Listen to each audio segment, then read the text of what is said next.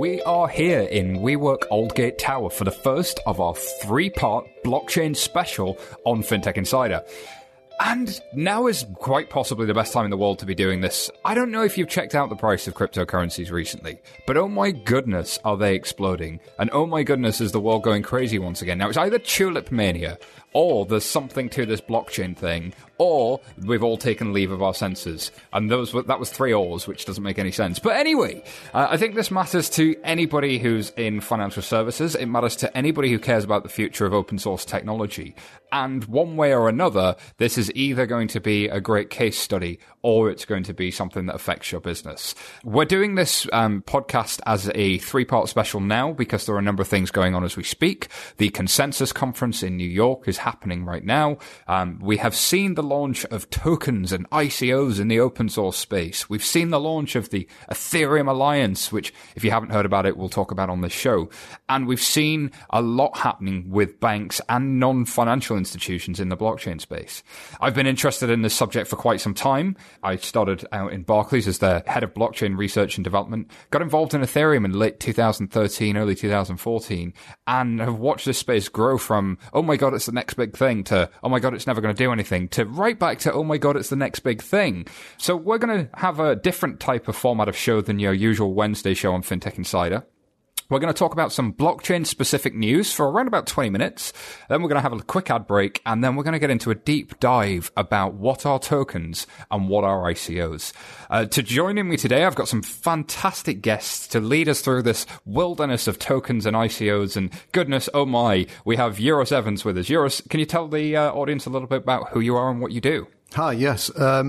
I've been building a Ethereum community in London for the last 2 years. And now launching an Ethereum platform called Edge. Very, very cool. A community of Ether people called Nomans, I believe. Yes. Very cool. And Colin Platt is with us. Colin, the superstar, formerly of BNP Paribas. Wow, that rhymed. And now doing your own thing at Depactum, I believe. I am. Thank you very much for having me. I'm co-founder of a company. We're building derivatives clearing solutions using DLT, not even blockchain. Wow, look at you being all different to the crowd. And of course, we've got our good friend from the news shows on FinTech Insider, Kadhim Shubber from the FT with us, who still runs all of the FT, I believe. I do still run all of the FT, but I'm clinging on. I'm being attacked from all sides. Oh my goodness, they're always trying to get you down, man. They are always trying to hold you down. All right, so first story up this week is one from, I think it's CoinDesk here, where the CFTC have set up a lab and they want some blockchain research and development in there. And this story is a bit more fintech than just blockchain, insofar as that the CFTC have set up a lab CFTC, kind of as a wink and a nod to Project Innovate from the FCA, kind of saying, we know we need more of this fintech innovation stuff. But what's really interesting to me about it is they've also launched what they call CFTC 2.0. So they're actually looking, not only can we work with fintech businesses and help them get licensed by the CFTC, but also how do we change the business of being the CFTC, working with fintech and working with blockchain and DLT. So I spoke to the chairman of the acting chairman of the CFTC, and here's that interview. I think there's something really nice about changing the norms of, kind of like the old school regulation, which was this is the list of rules and then this is the files format that everybody has to report on to. This is a collaborative, how can we do this better type approach? How can we use the best of digital technology to make technical rules as well as rules around in paper and really be digital first? That's hugely exciting. And I'm really interested in your views on DLT and the opportunities it presents to regulators and market participants, as well as any potential pitfalls you might see. I'm very excited about DLT technology. I think it potentially could be really fundamentally changing to the way transactions are recorded and in our financial markets and especially in our derivative markets. One of the things that we're charged to do at our agency is to look at trading conditions, to oversee markets for their freedom from manipulation and fraud, and their overall openness and fairness. And We do that by analyzing data, and yet we do that in very much a 20th century method of collecting data from different sources, piecing it together, scrubbing it, cleaning it, hooking up analytics to it. Hopefully, by the time all of that other stuff is done, we might be able to gain some information from it. But increasingly, some of the best and largest market participants, some of our world's biggest banks, are moving toward a real-time data and market risk analysis process where they're analyzing data in real time. And that's not surprising, since some of our best online retailers and other companies, from eBay to Google to Amazon to even firms like Uber and Lyft, are processing and analyzing data in real time. And so that's where really we need to move to as a regulator. We need to become able to analyze data and trading positions and trading ledgers in real time. And that's what the promise of DLT technology is. As the world's largest financial institutions utilize a blockchain approach to confirming their trading ledgers against each other and their positions in financial instruments with each other, we as a regulator could potentially become nodes on that private ledger or the private blockchain, and be able to see the different trading positions of the large counterparties in our markets, and therefore be able to get to a point where can do real-time data and analysis of real-time trading data and real-time conditions in our markets, as opposed to delayed reporting with incomplete data sets. So I think DLT has great promise for the industry, has great promise for market participants. It also has great promise for market regulators like the Commodity Futures Trading Commission. That's really interesting and really promising, because one of the things I hear banks say quite often is that they like DLT, but they don't think regulators will like it. But actually, it's really quite interesting to hear you say, Chris, that DLT could be quite positive for the market if it's implemented in the right way. Well, technology, right, has a disruptive factor. We've all known that. And in many sectors of the technology world, that disruptive capability of new technology is celebrated. But if you think about it from a regulatory world, that disruptive nature of technology is very threatening. It's threatening to ways and processes of doing things. And so, regulators are people too, and, disruptive nature of technology can often, have a threat factor. But we have to get beyond that and recognize, look, the rate of technological change is increasing, and there's no stopping it. We have to decide whether we either want to, get with it or fall behind it, but there's no option of stopping it. And so we're just going to have to deal with the disruptive nature of some of these emerging technologies and get caught up with them. And, that this occurs in every walk of life. It's just that we in government have to recognize that that's just going to be the way it is, and we've got to get out in front.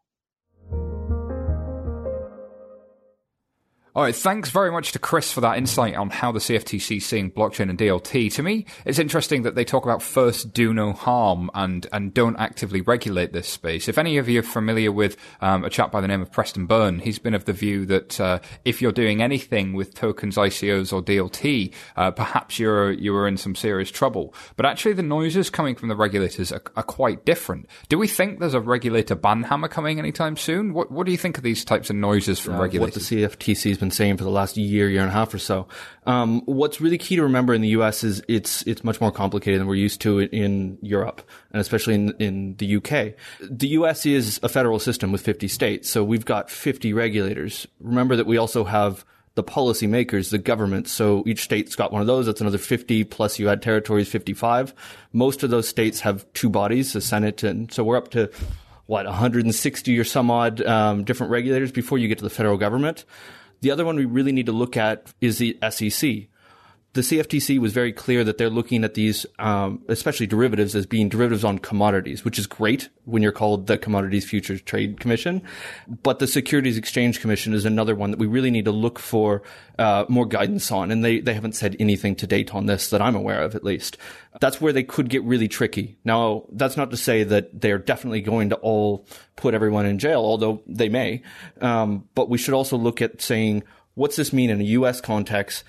Not just for the underlying cryptocurrencies like Ether, like Bitcoin, like Litecoin, the other ones, but what's this mean for the ICOs, the things ranging from Gnosis? We saw things coming out recently, Melonport. We also look at things like the DAO, which were a catastrophe. So that's a good point, right? People lost money in the DAO, and Kadhim, I'm sure you're familiar with that, and you've been watching markets and regulators for a few years. Do you think the silence from the SEC is eerie, or is it kind of something that where regulators appear to be opening up to this fintech stuff and feel that from policymakers that they're being pressured to embrace this fintech stuff, even if people might lose out? I think it all comes down to a question of scale and impact. I mean, one of the things that so you have regulators, and the name is that they will regulate, but obviously every regulator in each jurisdiction would like stuff to regulate, right? So you want to promote the bubbling up or the growth of all the various things going on in your jurisdiction. And I think while these things remain relatively small, then you have to sort of go, well, is there, if you have finite resources and finite time, and also, despite being called a regulator, you also want to encourage the development of things that make profit and pay tax in your jurisdiction. I'm not sure that there was Mt. Gox, which was huge. I'm not sure. Have we seen a comparably huge sort of screw up? I think the DAO is the prime example of a screw up, and people say the DAO was hacked and the guy has stolen the money, but it was just a bug in the code. And we were telling everybody, don't touch this. Yeah, everybody. It was just clear that it was an uncapped DAO. The money kept pouring in. The more money came in, the more people outside the community thought it must be an amazing opportunity. So Eurus, let's take a step back here. The DAO was a project that raised $150 million in sort of a couple of days, and then lost 65 million of that quite promptly. But it's more complicated than that. It is more complicated. It's in a way, it has split the community. Yeah. I was absolutely, on the side of code is low. This is yes, there's been a bug in the code. However, I spend my time educating people outside the community about the blockchain and how the immutability of the blockchain is the strongest point. So all of a sudden it was like, okay, let's reverse the tape. Yeah, so we're in a position now where, with the DAO potentially, we were in a position back then where we'd said code is law. We're going to give this piece of code $150 million. We didn't think it was going to raise anywhere near that amount, let's be fair. And when code goes wrong, then suddenly code being law is no longer necessarily a great thing. But then there's a question about checks and balances. And some people want that to be true and say that the cost of doing business for our morals and for what we believe could be that, and we should just move forward. And others said, actually, no, we should have some checks and balances here that are a bit less than code or a bit less technical. And it created some serious questions. I guess this is why regulators might look at the space and kind of raise an eyebrow. But then also the fact that they haven't yet, when $65 million has been lost, is pretty interesting. I mean, that would be sizable if it was a fat finger error for a bank, surely. Well, yes and no. I mean, we talk about 65 million being a big number, and it is, but let's put this in context. They said during the credit crunch, over $6 trillion was lost in the U.S. economy alone. You look at something like insider trading with SocGen around the same time, 4.9 billion euros lost because of one trader. It's a big number, but it's not really a big number if you're a regulator. I think it just comes down to, who's losing the money? And if they are sort of vulnerable old age pensioners, then of course regulators will act. If it's less clear where the people who have lost money are based, for example, and so on and so forth, then there's pressure on any given regulator to start cracking down on an area that is quite niche still today, is much smaller than a lot of the other areas that they regulate, and finally, you do have this pressure to facilitate innovation, quote unquote, and I think that's always going to be in the minds of any regulator. We talk about sophisticated investors and how they can lose money. The fact the buying Bitcoin and buying Ether to get into these ICOs is so clunky in itself, then Yeah. You've got people who self-selected towards being pretty aware of cryptocurrencies. Yeah. And because they've self-selected, there's a bit of co-founder at 11FS, Jason, says you live by the sword, you die by the sword, or live by the gun, die by the gun in the Wild West. There's definitely a bit of the only people that are losing are the people that wouldn't talk to the regulator anyway. Sure, yeah. And an interesting sort of comparison, sorry to jump in, is so if you look at crowdfunding or equity crowdfunding in the UK, there are 1,000,001 stories about, forecasts that are missed, people have lost money, they're investing in companies that really aren't going anywhere, and so on and so forth. And when I asked the FCA about this, they said, well, we kind of have the view that everyone investing in crowdfunding is basically sort of doesn't expect to make a lot of money, and is sort of doing it as a bit of a gamble and a bit of fun. And so given that the expectation in that space is, I kind of know that I might lose my money, you can make the same argument for a lot of people who are investing in these extremely speculative schemes, which is they know it's speculative. So we'll come back to this because we've got a couple more stories that are similar along those lines. But I think it's interesting that we haven't seen the movement from regulators yet. And what I'm hearing is it's kind of a scale thing. Whilst there's a party going on in this corner that could be really significant, it's probably not big enough to warrant regulator attention yet. But what does it mean when it comes? Moving on, Euros, there's a story here in CoinDesk again, who make up all of my stories this week. So shout out to CoinDesk for covering the spaces they do. National Security Advisor in the USA says Bitcoin needs to be understood and not feared. What's going on here? Well, I think if you talk about Bitcoin with somebody on the street, they straight away they will say you'll go back to the Silk Road, buying drugs. My favorite is hiring a hitman. Everybody says that. And so you mean you couldn't hire a hitman before Bitcoin? No, I don't know. If I was a hitman, Bitcoin would be the last payment I would take, for services, that's for sure. And, this think tank... That was if you were a hitman. If. When. And this think tank is like, look, let's look at the positive things of Bitcoin. And I think, when, recently with WannaCry, for instance. WannaCry being the hack of the NHS and many computers around the world. Yeah, 300,000 computers. I was quite surprised that the papers didn't jump as much now onto the fact that it was Bitcoin was the ransom they were after. And then you think in this world where people, they haven't upgraded their Windows, they're on Windows XP. And those are the people you're asking to send you Bitcoin. It's just stupid, isn't it? If I was them, I would have said, there's a lot of if I was insert criminal going on. I would have said, look, send us a check, and we can make 2 easy payments or something. Because in the end, only 300 people paid in the ransom. And of course, the power of blockchains is the transparency.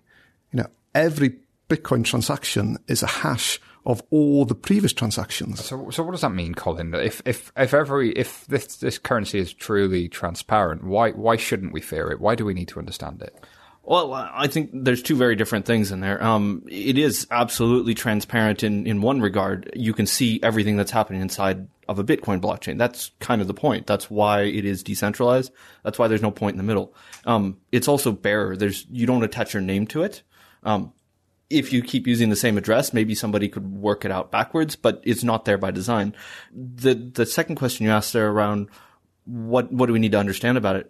It's a complicated set of technology. It's a complicated system of game theory to say whether this works, how it works. And it's not really anything that we're overly familiar with. I like to kind of compare cryptocurrencies, and especially when we get into the ICO realm, it's more clear, but it's almost like you're buying a product from somebody that happens to also be their stock. By buying stuff from them, you make the value of it go up, which means it's more costly to transact in it if you're also paying fees in that.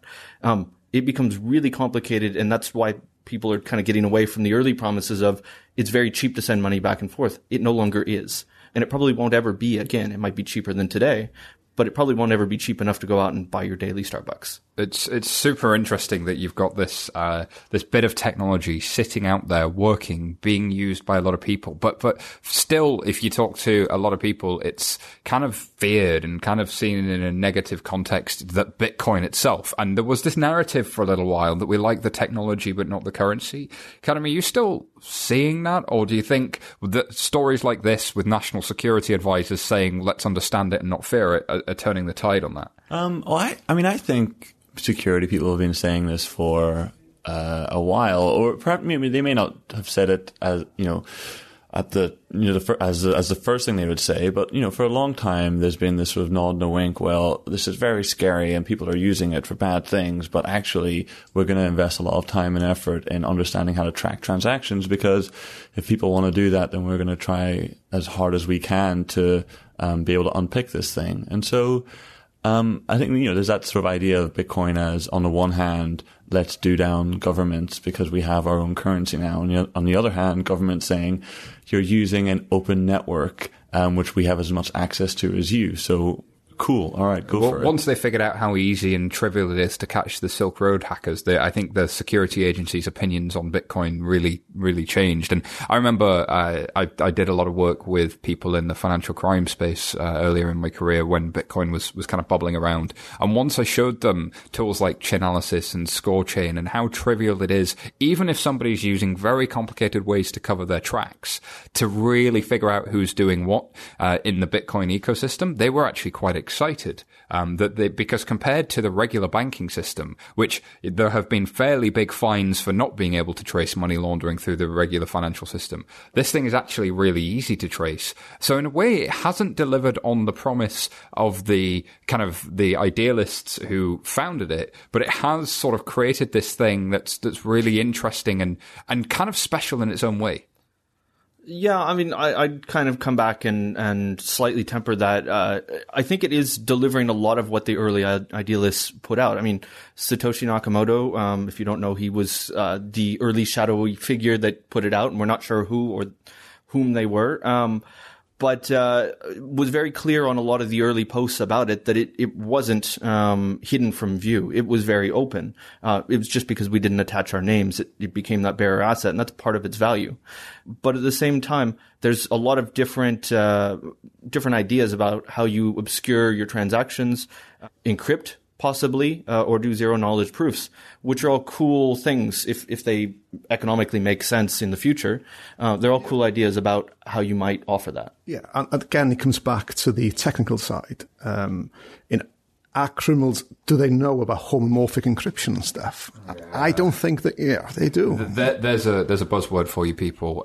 If you've got some free time when you're listening to this, go Google homomorphic encryption, because one, it's hard to spell, but two, it's just a fun technology. That's, it's a really interesting term as well. All right. So look, I'm going to move us on because, the Bitcoin price, when I wrote the show notes for this on Friday, the Bitcoin price was nearing sort of $1,900. This morning when I last looked, so it's Monday when we record this, people, not the day it goes out Wednesday, so we're probably a little bit behind you, but it's about what, 2100 2260 is what I see in front of me. 2260. All right, so the price of Bitcoin is going nuts. Does anybody have a clue what's driving this right now? I don't know, but I do have a friend who's very angry at me because he asked me about a week ago or a week and a half ago, should I invest some money in Bitcoin? And I said, no, never do that. Like, unless you have money that you want to throw away and you don't care whether you keep it or lose it, fine, go for it. But don't do it. And so now he's really angry at me because he would have, made a significant profit. But I still stand by my point, which is, I don't know why it's gone up. I don't think anyone really does know why it's gone up. And I don't think anyone can really go, it's at this price because it should be valued at this price for X, Y, Z reason. And so it could just as easily, by the time this show comes out, have crashed 20% or 30% or 40%, and so I find all sort of things about the Bitcoin price kind of funny and interesting, but it just dropped $250. No, as you said that. No, are you kidding? You can't be kidding. That's what I'm talking about, all right? It's just a ridiculous thing. And so The price. Are you serious, Colin? I'm absolutely. All right, so right there is a living example as to why I've said on the main FinTech Insider show is exactly as Kadhim is saying. Unless you're willing to lose the money, then it's probably not wise to put your life savings in this stuff unless you're really risking things. Yeah, but I think if you're comparing Bitcoin with Ethereum, it's like this week, the Ethereum Alliance have come out with a list of 80 big companies. All have joined the Ethereum Alliance. Now, that is something of tangible that you can relate to the increase in price. And we were talking before, Colin, how we actually met before in the bar where the first Ethereum meetups were held. And Far Rockaway? In the Bell, in Aldgate. And fond memories. And of course, we remember going out having a meal when Ethereum was $12, thinking, "Wow, that's just amazing." But since then, things are moving on. Companies are building on this new and technology. I guess Ethereum's a slightly different story, Euros, and we'll come to that a little bit later on. But I guess I'm still curious as to why, like, if I'm working in a bank or if I'm working in a large corporation, Jeff Garzik did an interview with us on FinTech Insider some months back, and he said that he sees it sort of like the early days of Linux. So in the early days of Linux, you had open source software, you had this Russian guy, Linus Torvalds. It all seemed like, I don't know if I can trust this software. You wind the clock forward 20, 30 years, and now Red Hat and Linux is running most large enterprise companies in the background nearly everywhere. And so what the story Jeff Garzik tells is that decentralization is the step after the kind of cloud and AWS and kind of moving into that space. It's kind of creating a different type of infrastructure. And yet you've got this price element to it that people get either distracted by or kind of really into. Like, if I'm in a financial institution, I'm regulated. Should I just be looking purely at, like, heck, I should just sort out my compliance and understand this space so that if I get hacked, I know what I'm doing? Should I be saying, actually, I can be building services in this space? Or should I have more nuance and say, there are bits of this that I like and there are bits of it that I don't? And how do I get there? I think more banks should just be selling this to their clients. Mm-hmm. No, Well, what's really interesting is there are some theories I've been hearing that part of the reason the price is growing so much is because the institutional investors, so the asset managers, some of the smaller ones may have moved a little bit in this space. Not serious amounts, but there may be some funds in here. I'm not sure that I 100% buy that. I'm sure that there are some funds that have invested, and I will be happy to report that Flash Crash is over. We're back over to 2,260. It's crazy. But I think what we've seen very clearly and is quite open is there's a lot of new interest coming in from Japan and from Korea. Also, WannaCry, we talked about that earlier. A lot of people heard about Bitcoin maybe for the first time and said, "Oh, okay, this is interesting." It went up in a few years from nothing to over $2,000. Maybe I'll chuck in a couple $100. You get a few thousand people doing that adds up to be a lot of money really quickly. I think there's also the other thing, which is the scaling debate. We're going to probably hear a lot more about this week from Consensus. That is something that what is the scaling debate, Colin? Very good question. So basically, there is a problem, an issue. I wouldn't say a problem. It was the wrong word. With Bitcoin, that the blocks were set with a cap of 1 megabyte per 10 minutes. So the block being like a file of transactions, right? So if I'm going to send a bunch of transactions, I stick 500 of those into a block instead of sticking them into a file. Exactly. So imagine in the middle of this table, we're sitting around, we have a little box, and we say we're all going to take business cards, we're going to write transactions that we send back and forth, throw them in the box. Every 10 minutes, we'll empty that out and write down what happened. Now, that's only to hold so many business cards. That works out to be about 7 transactions a second. And that, as it currently stands, is kind of the upside of how many transactions you can do. Now, there are a group of people that would like to make that box bigger, would like to have bigger blocks. So you can put more business cards in that. Now, there's another train of thought that says, well, actually, we don't necessarily want to do that route for a lot of technical reasons that we won't get into. But we'd actually like to, it's an analogy here, but go with it. We'd like to make our business cards smaller. So this is called a segregated witness. There's a reason for that. First, you don't need to change the box. So we do what's called a soft fork. Now, we're arriving at a moment in time where there is light at the end of the tunnel, which is driving up the price somewhat. But I think there's an underlying philosophy in here. by making this box bigger, you're saying we want to have a system that works like payments. Now, payments is great. It's worth so much money. But replacing gold's worth a whole lot more. And that's why Bitcoin is going up. Segregated witness, by definition, is looking at how do we make this digital gold. So do you think the thesis has changed on Bitcoin from this is a payment system to this is digital gold? Because I guess the CFTC coming out and saying it's a commodity doesn't seem so crazy anymore when it's reaching parity. And also, like, there's something there that you didn't mention, the Lightning Network. So I come from a payments background. I'm very familiar with Visa and MasterCard. So when you go to make a payment, in a retail store or online, you're not actually moving any money. The thing you're doing is you're placing your card for your contactless transaction, or you're placing your card and swiping it if you're in the US. And when you're doing that, what you're saying to your bank is, I'd like to make this transaction. And your bank says to the merchant or the retailer or the store you're standing in, yep, Simon's good for that money. He has enough money to make it, but we'll figure the rest out later. And that's called an auth, or an authorization. Bitcoin doesn't have that concept at all. Bitcoin says, I'm going to make a transaction with Colin, and then it sets about like actually moving the money and hard moving. Like, it's almost like picking up a lump of cash and then moving it around the world in a van and giving it to you, and it lands there 3 hours later instead of taking airmail and 3 days later or whatever. Whereas the Lightning Network, for me, the corollary is it brings in authorizations to the Bitcoin network. It kind of allows you to say, yeah, Simon's good for it, Colin's good for it, and we'll figure this out on Bitcoin's core network in the next 3 to 4 hours, but it takes the pressure off the Bitcoin network. And people are assuming this is all going to work, that Bitcoin's going to become digital gold. I think there's something else going on as well. I wonder if there's just a bit of, hey, Bitcoin's still a thing. Like, we thought this was going to die. We thought it was going to go away. It went from 1,300 down to 200, and slowly but surely, it's kind of still around. Is there something there? I think, you mentioned about how the story has changed. I'm not trying to, sort of say that the critics were all right, or, sort of trying to toot a horn or anything, but it is interesting that, but it is interesting that now what is happening in Bitcoin is that solutions are being created to solve the problems which critics said existed and which were, argued about for a long time. So, for example, the idea that this would be used for remittances turns out huge backlog of transactions. It's not really cheap anymore to actually send money, and the network can't do it.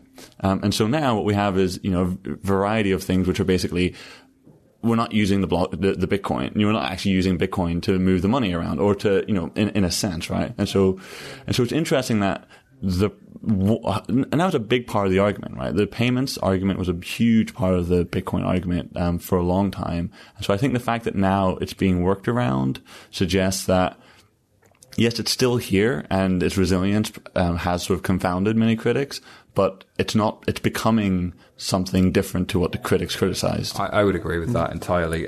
Go ahead. Yours? Yeah, Colin, you put a tweet out. There was a guy who offered a $1 million ransom for Litecoin. Do you remember? And then you replied, and he said, "Surely, if whoever knows how to hack SegWit would wait until it's on the main." On Bitcoin. Yeah, I mean, I don't have enough technical knowledge to say whether there is a hack around SegWit, but there are a lot of people out there that are concerned with some of these new upgrades and whether they are as secure as they're sold to be. I don't know. I can't pick it apart myself. But I would reckon that a lot of people that are using some of the examples about them being put out in the wild in things like Litecoin, or just some of the economic changes of moving Bitcoin to look a whole lot more like our current financial system. Our current financial system is not necessarily as strong as we'd like to think it is. For those of us that worked in the banking industry in the late 2000s, we saw firsthand that it's not as strong as we'd like to think it is, even though we name all of our businesses after rocks and things like that. At the end of the day, if we find problems, we're always going to find them when they're too late, and maybe that'll make us all lose a couple $1 billion. At the end of the day, again, a couple $1 billion isn't the end of the world, even though it may hurt, those of us sitting around the room or listening to this podcast that went, whoa, I'm going to buy into Bitcoin at 2,000. It's going up to 20,000. I don't know. Don't buy it on leverage. I would say, spoken like a true banker, we might lose a couple of billion here or there, but... Billion here, a billion there. Pretty soon we're talking real money. Alrighty, guys. Speaking of crazy price stuff, Ripple has set an all-time high in its price. They've gone up nearly 10x in that time, and they've also pledged to lock up a whole bunch of that currency so it can't be sold. So they were holding on. So they invent some currency out of thin air to represent kind of value in their network, and then people get concerned that they've got the majority share of that. So they lock it all away and say, don't worry, we're not going to dump all of this in the market because the price has gone up, which in one way is calming the market. In another way, it could be seen as market manipulation. It's kind of a double-edged sword. It is. They're damned if they do, damned if they don't. But what's driving it for Ripple? Because they seem to be making announcements about a lot of banks working with them and a lot of them using it for payments, actually. Yeah, well, there's 16, they're talking about locking up $16 billion worth of tokens in 55 wallets. Wow, that's a serious amount of money they're locking up. So not all of this is circulating right now. So not all of it's available. So there was a lot they were just holding. There was some available to buy. Of what's available to buy, there's a market cap of around, 12.5 billion on that, and then there's a bunch that they haven't put into the market, which is 16 billion, which they've said we're not going to put it into the market now, which is kind of creating scarcity. Given that there are lots of large financial institutions, especially in some parts of the world, saying this is going to be our future payments infrastructure. Does this have any impact on the future payments infrastructure if SWIFT were replaced by Ripple, for instance, as a lot of people say it could? Yeah, I think a lot of the people that talk about Ripple replacing SWIFT fundamentally misunderstand what SWIFT does, and they fundamentally misunderstand what Ripple's trying to do. It's a great story. Look, I like you, Simon, used to work in a bank, and we got pitched by Ripple. It's interesting, and a lot of this price accumulation that I've seen is driven by at least one Japanese bank announcing that they were going to do something live with Ripple, which is great. I don't know if they're actually using the real Ripple network. I did hear rumors about several different banks, not the ones that you and I worked at, but several different banks actually looking inside the Ripple network and saying, oh, I saw you, and sending each other emails. So I don't know that people will actually use Ripple in the form that we talk about Ripple, but they've also gone through several pivots. So I really don't know what they are or why it's worth $12.5 billion. The story now is about Internet of Value. So this is the way we're all going to move money in the future, and that we're going to have conditional transactions that can do magic things, and we're going to save a lot of money. The view is that I think a SWIFT transaction is expensive and slow because it goes through lots of intermediaries. So if I want to send money to Ghana, I might send it from a UK bank to a US bank to a US bank to a South African bank, from a South African bank to a Ghanaian bank, and all of that is a paper process somewhere along the line. And Ripple say, actually, we'll link all of them up in an internet-like structure, and it will be really, really fast. And I think people buy that bit, but what they miss is that you could do that with SWIFT. The reason SWIFT is slow is that everybody in that chain has to KYC the parties to each transaction. And by KYC, I mean know your customer. That means they have to make sure that they've checked the passport or some address documents for the people. And Kadhim, you've probably written some of the headlines about the fines banks have gotten for not doing that properly. Yeah.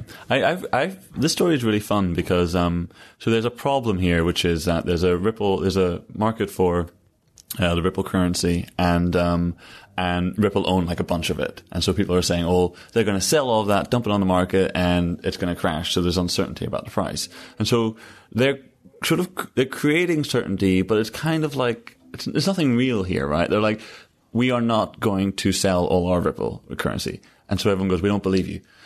It is in a smart contract, so we're definitely not going to. Except once a month we get it, the contract expires once a month, and but we promise even once a month we won't sell it. And so I think that's only a part of it, though. I think it's on a release schedule over 4 years that releases a certain amount every month. But I was surprised in that story because I thought they jettisoned smart contracts because they said it was too expensive and they weren't going to use it. So do they really have a smart contract? And if so, Do they now have smart contracts back in and I've completely We missed should it? get somebody from Ripple on the show next week and we'll ask them directly, because I think this is the problem, is that they have been an evolving company, to say the least. And as a result, they've been getting a lot of feedback from banks about what they really want. And therefore, maybe the story has changed for good reason. And also, I mean, the exact opposite is true here, right? So if they're saying, well, we've got all this currency and we're not going to sell it, so we're going to lock it up for 54 months, and every month a little bit of it is expired.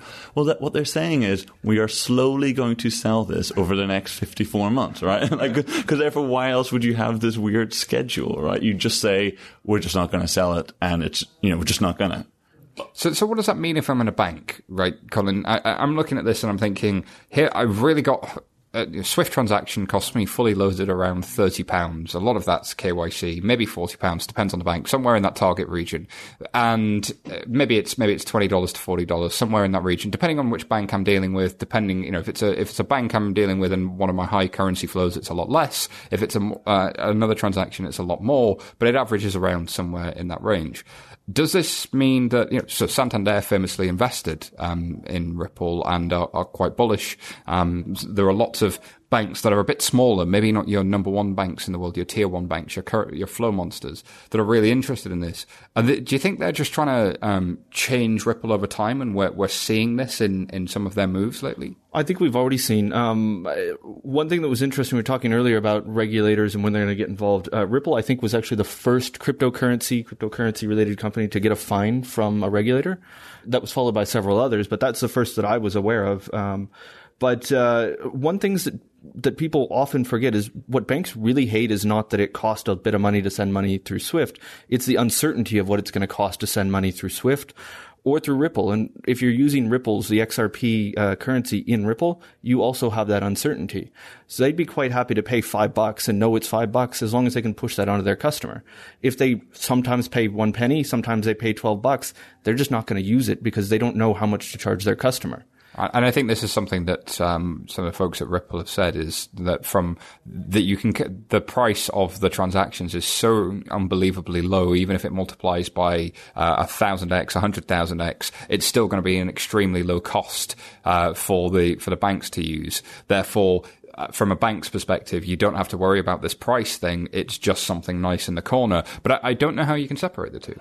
Yeah, I think, when you really separate it and look at what the current system costs, I hear Swift messages actually cost somewhere like $1 a piece for a large bank, maybe even less if you're massive like JP Morgan, you send these things all the time. The message is almost nothing, because it's the message correspondent banking. Yeah, well, it's the correspondent banking that costs. Yeah. The message is super cheap. The message is fractions of a penny, because really you're sending an email.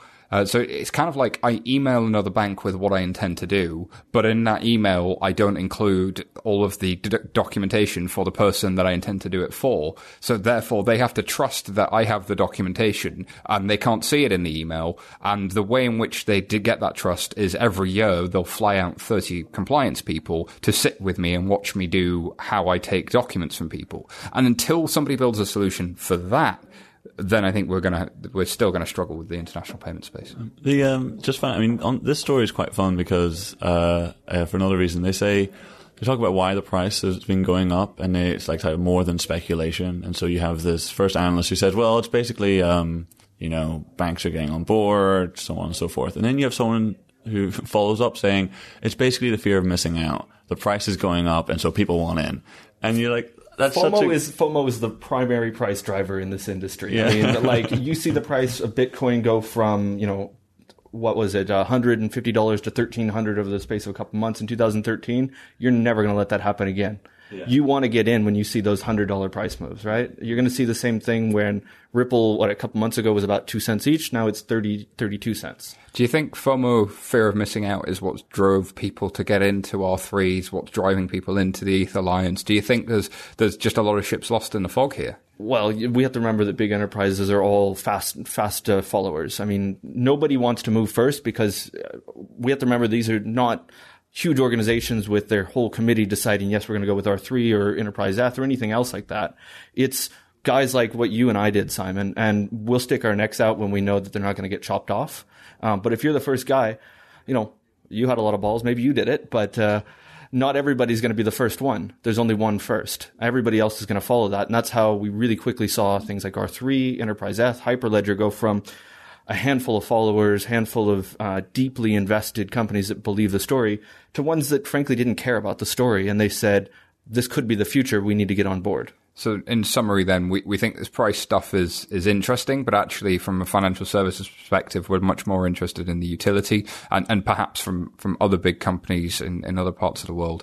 But if I'm a small company or I'm a startup, then this is an interesting time to be alive. And there's one here that's definitely some true blockchain insider stuff where we're talking about a decentralized Ethereum token trading going live. There's something called 0x or OX. I don't know the best way to pronounce it. Colin, have you had a chance to look at this one, and what are your thoughts here, and what's it trying to achieve? Yeah, so 0x, I guess if we back up, what is it? So what they're trying to do is, obviously, Ethereum is one of their big aspects is they have smart contracts. And what that means is more than just we can have cool contracts between each other. That means we can have computer code living inside of the Ethereum blockchain. So what some really smart people got together and did is said, well, we have all these tokens that float in the same network. Why don't we use this network to actually move those back and forth? And on paper, that's a really cool idea. It could disrupt massive exchanges. It could disrupt the entire way that banks work to move securities. I'm actually pretty bearish on this idea, however. I see where it comes in on cryptocurrencies, and people say, I don't want to get goxed again, and this is a good way to not get goxed. Goxed is now a verb. People that lost money in Mt. Gox are said to get goxed. So this was when it blew up in 2013. They lost millions upon millions of dollars.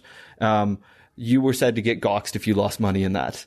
So this is a way to say, well, I moved money out of your account in Ethereum into my account, and vice versa for another token.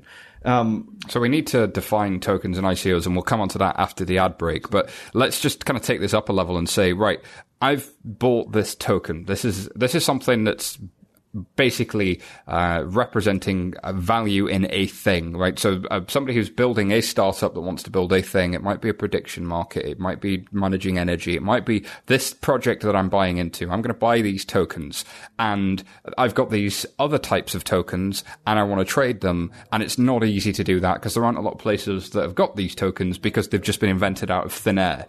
So therefore, having some way for them to cross-communicate is probably a useful thing. It is. Yeah, especially on the Ethereum network because they're all the ERC20 protocol. Ooh, that sounds like a movie title. It does, yeah. Which means you can have them on a decentralized platform like this. And I think for me the big elephant in the room with all these tokens is the volatility. And we talk about locking tokens in contracts to do stuff. But of course, when they go up and down as they do, the world of smart contracts, it gets quite tricky. So let's do this then. Let's just say I take my fiat currency, I take my dollars, my pounds, my euros. I buy a cryptocurrency, Ethereum, for instance. With my Ethereum, I then buy a token. And that token moves at a different rate to the Ethereum that I bought the token in. So yes. I've actually done two conversions to get to the token. Yeah. And there's many. And there are many of those. So I can convert into Ethereum, and then I can convert into token A, and then back into Ethereum, and then convert into token B. But there wasn't an easy way to do that. Yeah. And I think a lot of the people who invested in the early ICOs, were the ones that took a long time to come to market, they bought in at such a low price. And now they're thinking, oh, hold on, maybe I should have just hold on to my ETH instead of converting into. So I bought my Ethereum for, say, a couple of dollars, and then I bought this token with those couple of dollars, and that token hasn't grown as much as the ETH that I could have had all along. It's a really weird space we're in because we talked about earlier the 86 companies have joined the Enterprise Ethereum Alliance. There's definitely a desire to take Ethereum more mainstream in that sense, and yet there are all of these concepts that are just so alien to most people that are dealing with technology on a day-to-day basis. Yeah, because it's all about behavioral change.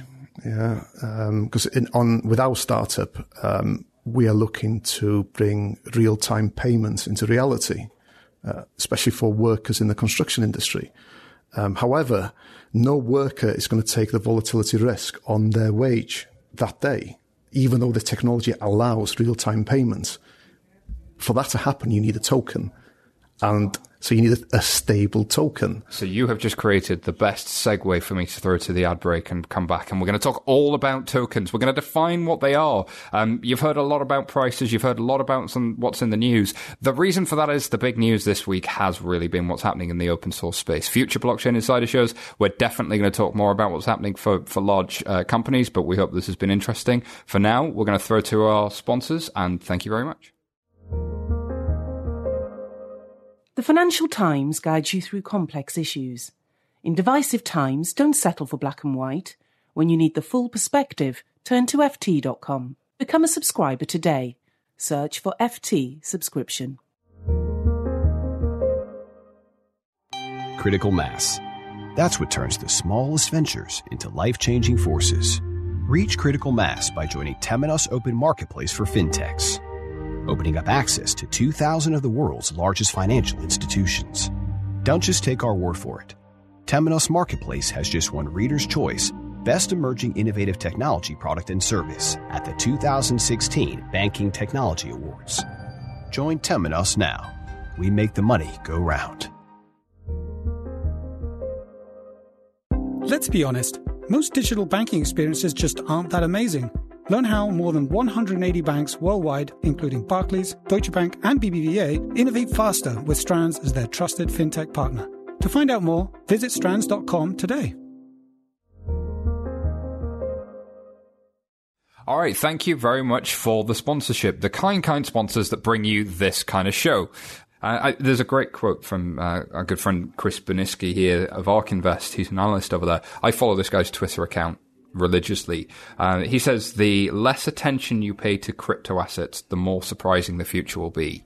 And actually, from a financial services perspective, Colin, how do you reflect on that quote? Do you think that if you're in financial services, you should be paying attention to this subject, or is it something that you just shouldn't? Look, I guess it really matters what you do in financial services, whether that's applicable or not. Certainly, where I used to work, paying attention to cryptocurrencies was a big deal, even though the bank had very little appetite to actually dabble in the cryptocurrencies themselves. They were interested in the technology, rightly or wrongly. Well, BNP Paribas has now launched the microbonds piece as well. So there's real technology out there in the market. Yeah, and I mean, that's very exciting. And just as a side note, we talk about London kind of ruling the fintech scene. It's amazing to see that France has put out one of the foremost avant-garde things on blockchain. I think that if you are a banker, what you really need to understand is change is coming. Cryptocurrencies, blockchains could be a big part of that. They could be all of that. And we're starting to wake up to that now. Something's going to come after these people that are making 6 figures, 7 figures a year for doing very little work. I mean, you worked in a bank. We realize how little work you do as a banker. Once you become an entrepreneur, you really do, yeah. I think if you ask the question, how are we going to do things on Mars? What's the banking, what is it going to look like when we colonize Mars? Yeah. And I think that the model that we are now seeing will play out on Mars. So if we're thinking 30, 50 years ahead, then we'd be investing that way rather than quarter by quarter. And if our shareholders were thinking that way too, they may be able to create value rather than just looking for dividend return. And I wonder if there's a shift to that. So I look at the equities markets and I see something that, Kadhim, you and I were talking before the show about that seems crazy. Tesla's market cap is now far higher than Ford's and a bit above GM's. And that's a company that has 1/50th of the revenue, maybe less. I don't know the precise numbers. It seems to me like the market is buying potential at the moment, and the market is buying innovation in a low interest rate environment where there aren't easy returns. So they're looking for returns. I also think if I'm in financial markets and there are all of these new asset classes being invented, and I'm a broker-dealer, I sell asset classes in my business, wouldn't this be an interesting thing to think about? Are there asset managers? Are there sell-side people that would buy it? Well, yeah, they're out there. They're already buying this stuff. So how do I make this something that people can buy? Well, I've got to work with my regulators and I've got to come up with the answers, because really the regulators look for the private sector to come up with the answers. I wonder if we'll see that. So, Euros, for beginners, let's just define what is a token. I think to define the token, you need to go right back to the very beginning of the notion of this utopia idea of having a decentralized, autonomous organization. So a organization that wasn't centralized, so there was no obvious head office, there was no obvious place. It was autonomous, so it operated without people, and it was an organization of some sort. Well, yes, it's a organization with no shares. I think it's the old world of having a share registry. This is an entity, and of course, to create the entity like they did with Ethereum initially, you need to get investors in, and the way to reward investors is to give them tokens. And these tokens are then the fuel for the system. So they're not share tokens, they're the fuel. What does fuel for the system mean? So I needed to get investment. I get that, right? So I'm launching an open source project. I want this open source project to get away from centralization. I don't want to build Uber. I don't want to build Facebook. I want it to be more of a cooperative in how it operates. I get that much. So I need a way to raise money. I've raised that money, and that money is now being used as fuel. What does that mean? Well, the money raised is normally used to build the actual smart contracts, to pay the developers to build the smart contracts. Then the tokens, the fuel, are what's needed for these contracts to execute, because these smart contracts are very passive.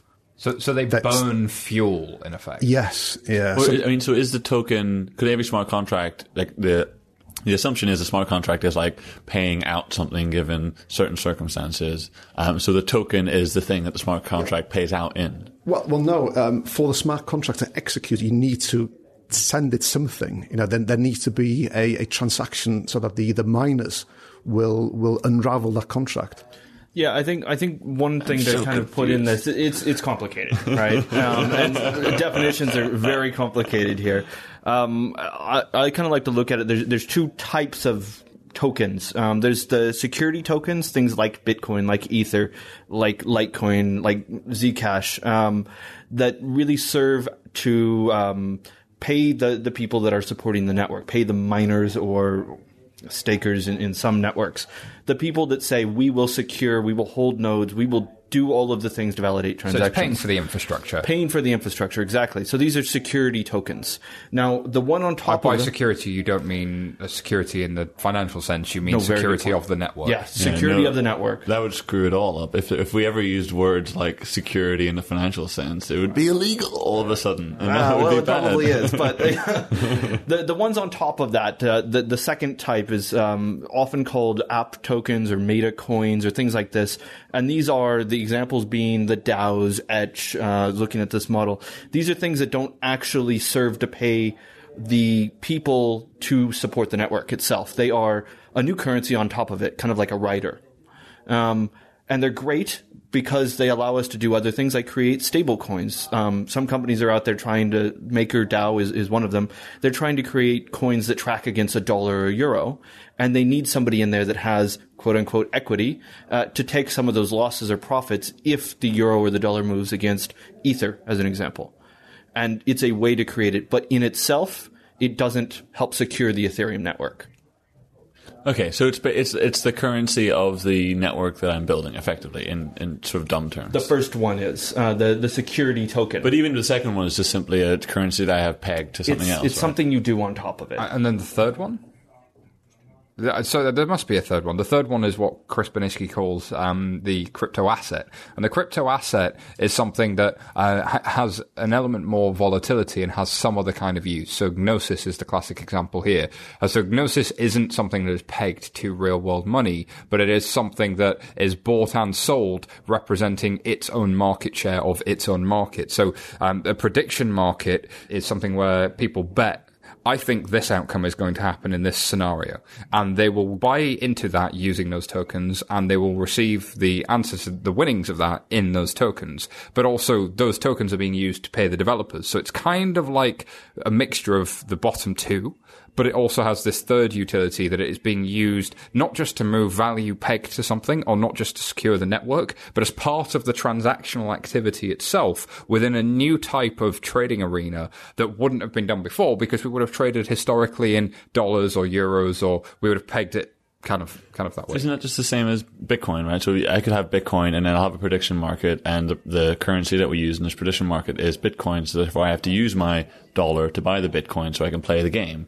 That sounds kind of the same. Yes, but your Bitcoin wouldn't necessarily be used to fund the development of the prediction market itself, whereas the token is. The token, the reason sometimes people use the term initial coin offering is because people say, we're going to put these tokens out into the market. We hope you buy those tokens so that we can build this network with the cash we raise from doing this ICO, a bit like an IPO, but very different in some senses. And you will be able to use these tokens in future for trading in this network. But by buying in early, you might also see growth in the value of that token. So for you as an investor, there's actually a reward. Yeah, and I think for the investors, it gives quite instant liquidity to your investments. Because you imagine investing into a private company, you've got to wait years and years and years in the hope of getting a trade sale or something, or if they go into profits, getting some dividends. All these things in the financial world we call financial securities and are regulated by the likes of the SEC. But it's just a little bit like, basically you have someone who's saying, I'm making a stock market, and so I'm going to sell you shares in my stock market, and then you can use those shares to trade around my stock market, and maybe you might make more money if you can get more people in to buy them from you. Bingo. And I think this is why people are concerned they're Ponzi-like, insofar as that sounds like, well, the more people that use it, the more the value grows. But also there's a bit of rational market theory in there as well, which is if more people use a network, the network effects kick in and the network grows. So there's a bit of both. But I think there's a really interesting blog post for anybody who's interested in tokens. Fred Wilson of Union Square Ventures talks about fat protocols. And fat protocols sound like something that, some kind of something that's eaten too many burgers. I don't know, but TCP/IP. I'm feeling like a fat protocol nowadays. TCP/IP just went a bit crazy. But thin protocols being things that run the internet, TCP/IP and email, POP3 and simple mail transfer protocol and so on. So these were built by academics, and the academics made, and the world made profit on that, and the corporates made profit on it. So the academics make nothing from it, they give it to the world, and it's a thin protocol because it doesn't capture any of the value. And then you get all of the value in the companies that are built on the protocols. And the idea of a fat protocol was that you would publish these tokens that pay for the maintenance of the network, and the value is captured more in the protocol because the protocol does a lot more, and then you build very small companies on top of that. That's an interesting concept, but is this what we're seeing with tokens? Is that something that Yarosh, you think describes it well? Yeah, I think so, yes. The days of building the infrastructure in, it took years and years with the web. I first launched the first website. It was a real estate website in the spring of 1993. And I thought it was a great idea to be, to have properties on the website. And it was a students letting website. And people thought it was a crazy idea. Absolutely crazy idea. And it took, 10 years for the web to grow, to a point where people took it seriously. Where in this space, it's just been instant. There's been an explosion without question. Yeah. But, Kadhim, I'm interested in your views. You watch more than just financial services. You've seen what's happened with the likes of Uber and these winner-take-all platforms and some of the challenges that's meant from an organizational standpoint. Do you think that this is utopian thinking, that we can have these type of cooperatives that buy in with tokens that create some kind of different way of doing things from a governance perspective? Or is this naivety? No, I always feel very hesitant to be super cynical about these things, because I'm sure if you were in Amsterdam way back when and everyone was inventing all types of stock market instruments, you would have had people going, this is crazy, and they would have been right, and people would have lost money, and and thus modern finance was born, and so on and so forth. But there are a lot of things that really confuse me about it. So for example, how many protocols are there going to be, right? Is every single company going to have its own protocol, and therefore its own token, and so on and so forth? And now if I want to participate in any of them, I have to juggle this, huge bucket of, different tokens I have to remember all the names of, or is just one going to win and all the other ones will have to, be subservient to it. Or And I think the term protocol might therefore be the wrong word for it, because it's actually fat infrastructure and thin company. Because it used to be thin infrastructure, fat company. So you'd have basics done by W3C for the internet, and you'd have Google and Apple on top of that. Yeah, whereas maybe now that value that's in a Google, Apple, or Facebook is actually shrunk a little bit, and more of that sits in the infrastructure underneath. As a concept, that's pretty interesting, especially in markets where you need a lot of counterparties to collaborate together, and they need an economic incentive to do so, rather than just everybody investing in a company and hoping that company runs for the benefit of everybody. We could all invest in some other way of doing it through an open source project, which we see with Hyperledger and R3. Everybody's trying to figure out the model. And I think the reason this subject's so hard to define is because the people defining it don't even know what it's going to be yet, which is actually why this subject's so interesting, because we're really at the cutting edge of something that's happening in real time. I mean, Colin keeps raising his eyebrows every time he sees the price of Zcash moving. There's crazy things happening in real time in this space, which is why I think blockchain is probably super interesting. But just to jump in, there's a quick question. But someone is running it, right? So say I'm going to do an initial coin offering for my project, and you're all going to buy in. So now you all own a little bit of a stake in my project. Still my project, right? And so if you don't like it, you're going to sell and go away and go buy something else. And so this decentralization part, I don't totally get. Yeah, I think what you have is the founder's allocation of tokens. So all of these ICOs will say, okay, we are going to put 12% or 15%, whatever it is, on ICE, our tokens on ICE, for a year or 2 years, to show commitment that we are going to actually build this project, and it will be at the future dates where we're rewarded. And putting on ICE is locking them up in a smart contract.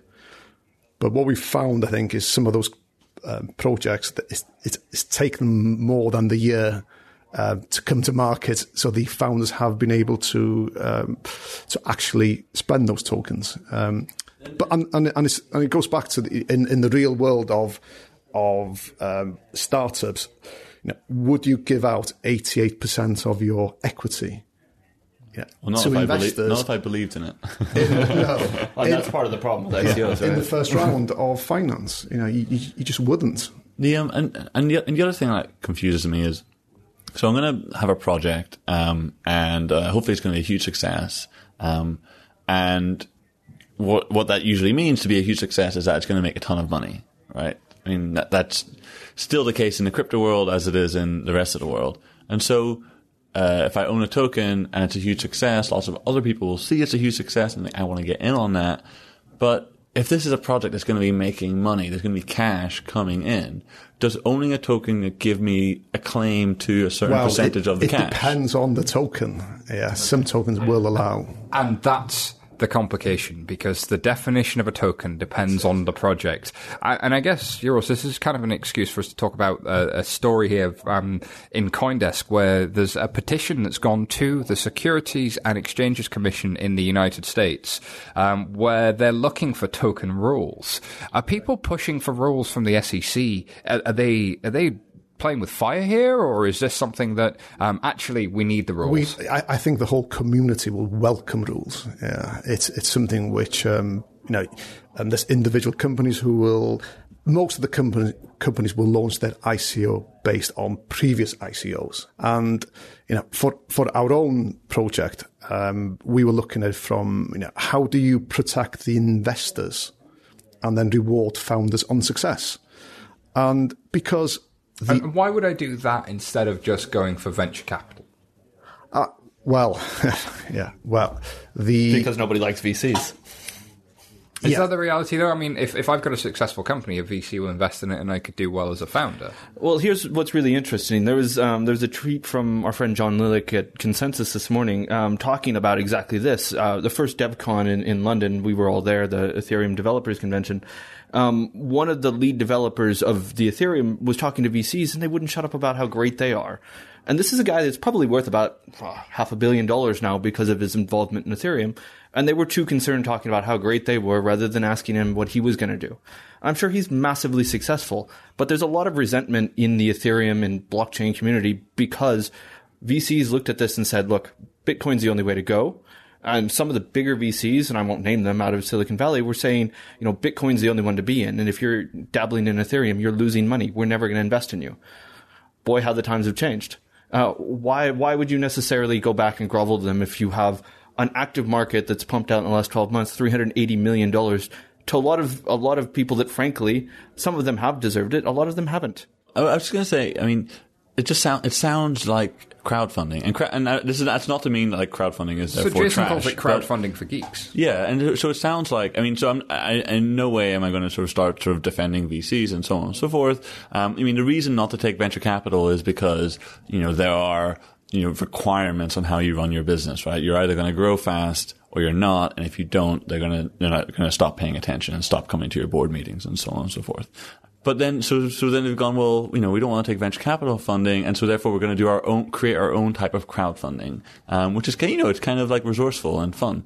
But ultimately, I just sort of go, but what you are doing is, not anyone here, but what is happening is you have an idea, you want investors, and so you're going out and getting them, and ultimately it returns to, do they have a claim on the assets? Do they have the right to tell you what to do? What happens if you start, doing things that you shouldn't be doing, stealing money and so on and so forth?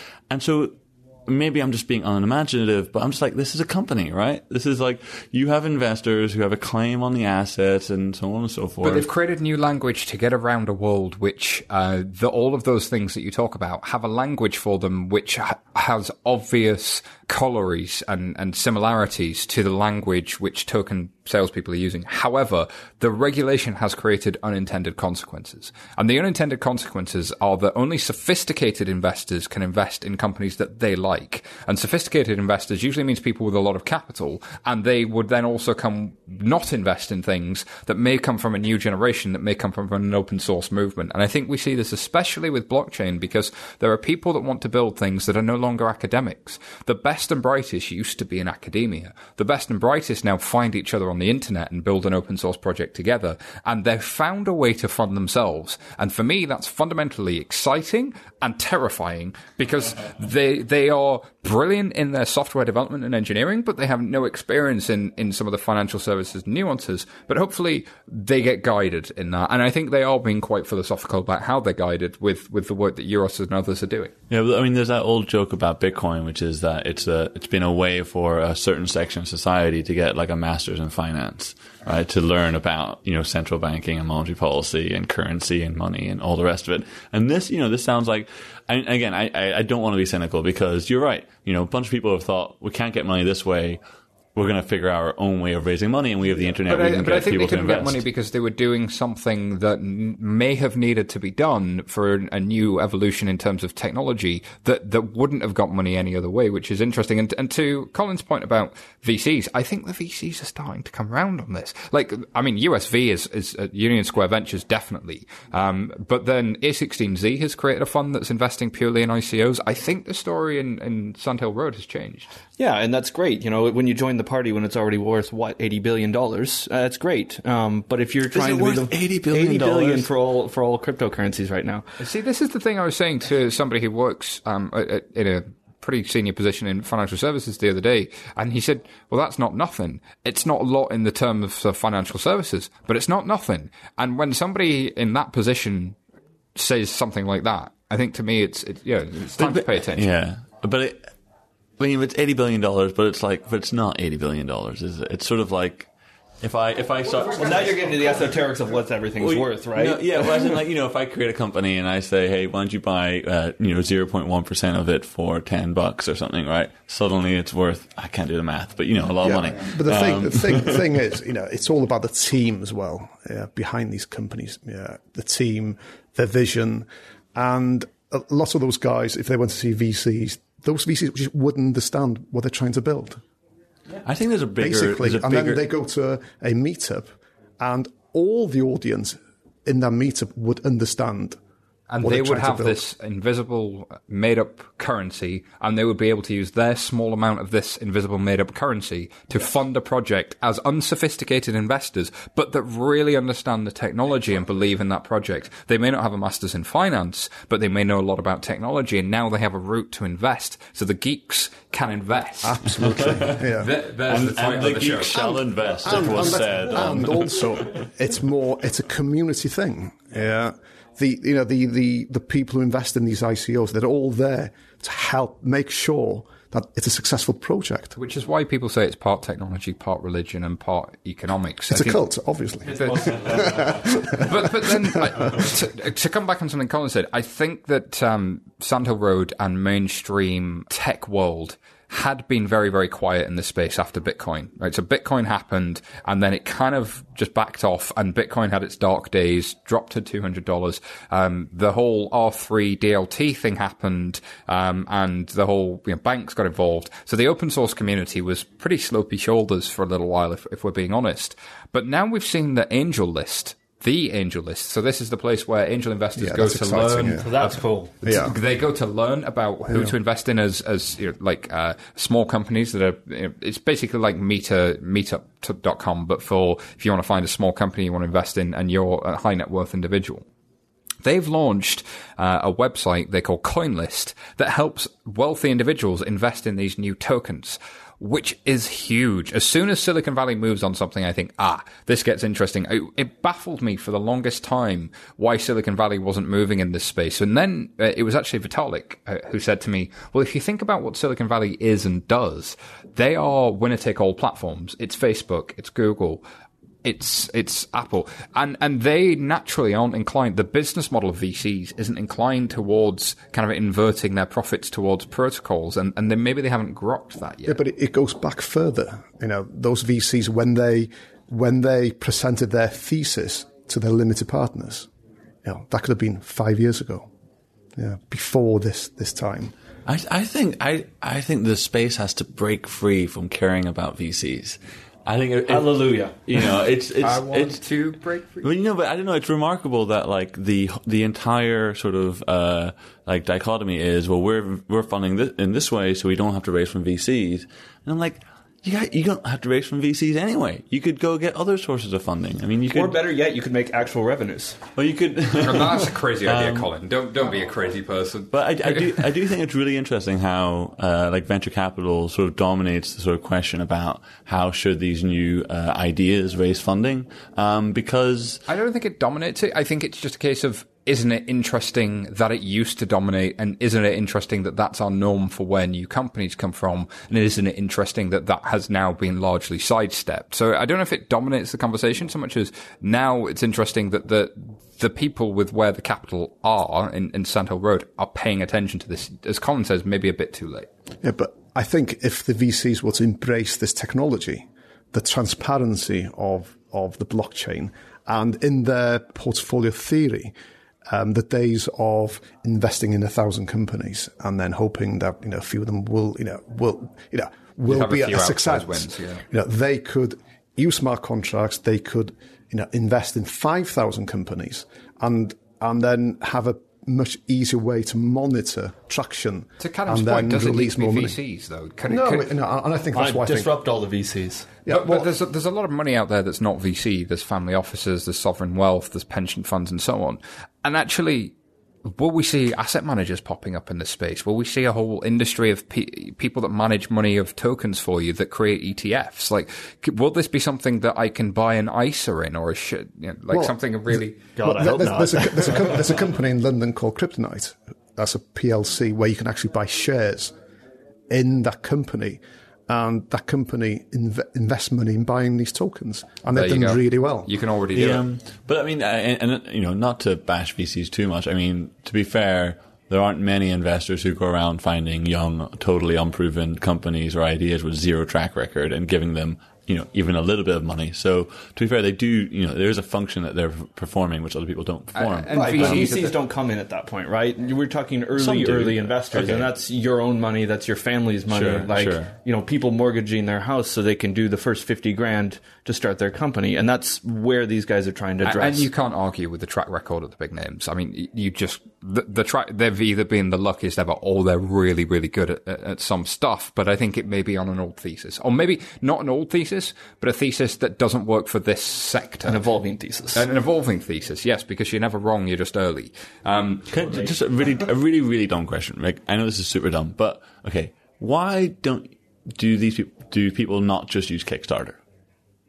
Like, it fulfills the functions that they're trying to fulfill, which is get some money from a project, right? Yeah, that's kind of what an ICO is. Yeah, but that's a different market. But it buys you in as a consumer. Not only with Kickstarter, you put in money and maybe you get the product with a 10% discount. Yeah. This is like, in order to buy my product, I'm going to issue you something. You're going to buy it for 10% of what you're going to buy it for in the future.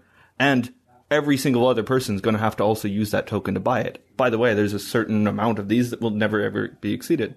You can make a ton of money and buy that thing for a discount. There's a great narrative, a great sort of emotional story where you have the geeks in Silicon Valley who have all the money, and then you have the geeks who are creating crypto stuff, and they said like, hey, give us some money. And they're like, no, we think what you're doing is stupid.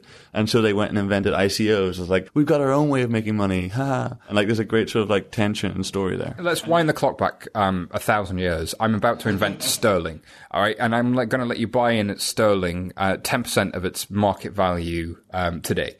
And you get to buy it now, and everybody's going to end up using it, and you're going to make at least 10x on that value, and everyone's going to end up using it. If you believe that sterling's going to be a thing, then that's a good deal. If you don't believe sterling's going to be a thing, then that's not a great deal. Same with US dollar or euro. So that and then my follow-up question is, isn't the real business here that someone should be creating the Kickstarter of ICOs? I mean, hell yeah. Well, I think that's CoinList, right? That's what CoinList is intending to be by AngelList, which is why I think it's so interesting. If you see in the past week, though, as well, and past couple of weeks, Spotify bought MediaChain. To me, this movement has now started to happen. It was something that was very on the edges. It was very fringe. It was very sort of like it hadn't come out of the dark corners yet of becoming a thing. Blockchain, goes back to Bitcoin in 2008, and sort of we're still really, really early on. But movements like the Spotify movement and the AngelList movement, to me, are the first signs of actually this is becoming a thing that tech would run. Because if I'm in financial services or a bank, am I going to be the first to really break something like Netflix or be the next Facebook, or is that actually going to come from the tech world itself? It's a really from interesting Facebook question. and Netflix. Yeah, and also I think when you look at Hacker News, which is the resource for technology news, we live in this world of Ethereum and blockchain and Bitcoin. And the last year there was very rarely was anything on Hacker News about this space, but now it's getting momentum. And actually, isn't it interesting that momentum and price are correlated, that people buy in when they're interested, and it's the geeks that are buying in, and these are the people that are going to build the things. There's some really interesting correlation there. And actually, when you get a lot of smart young people trying to build things, disruption can happen. With that, we've got to thank our guests today. Big thank you to Kadhim. Where can people find out more about you? You can find me on Twitter at Kadhim Shubber, and I write on the Alphaville blog at the FT, which is ftalphaville.ft.com. Fantastic. Colin, where can people find out more? On Twitter, hopefully not, though. Colin G. Platt on Twitter, and you can just find me on any other place like LinkedIn or any normal place. Any normal place like London or France, I'm sure. Probably France. Okay. And Euros? Yeah, Twitter again, I guess, and Euros, which is spelled like the currency, EUROS. We had to describe that downstairs. You have the EUROS Twitter account. I do, yes. How is that on any given day? He tried to get ECB, but that was already taken. I've lost it twice. Speaking of taking down the central banks, I don't know. So thank you, everybody, for listening. If you like what you've heard, subscribe to our podcast, leave us a review on iTunes, and tell your friends and colleagues to listen too, especially if you want to hear more of this sort of stuff. We'll have more blockchain insight shows coming in the next 2 weeks. Check out 11fs.com if you want to learn more about the team who bring you FinTech Insider every week. Goodbye for now.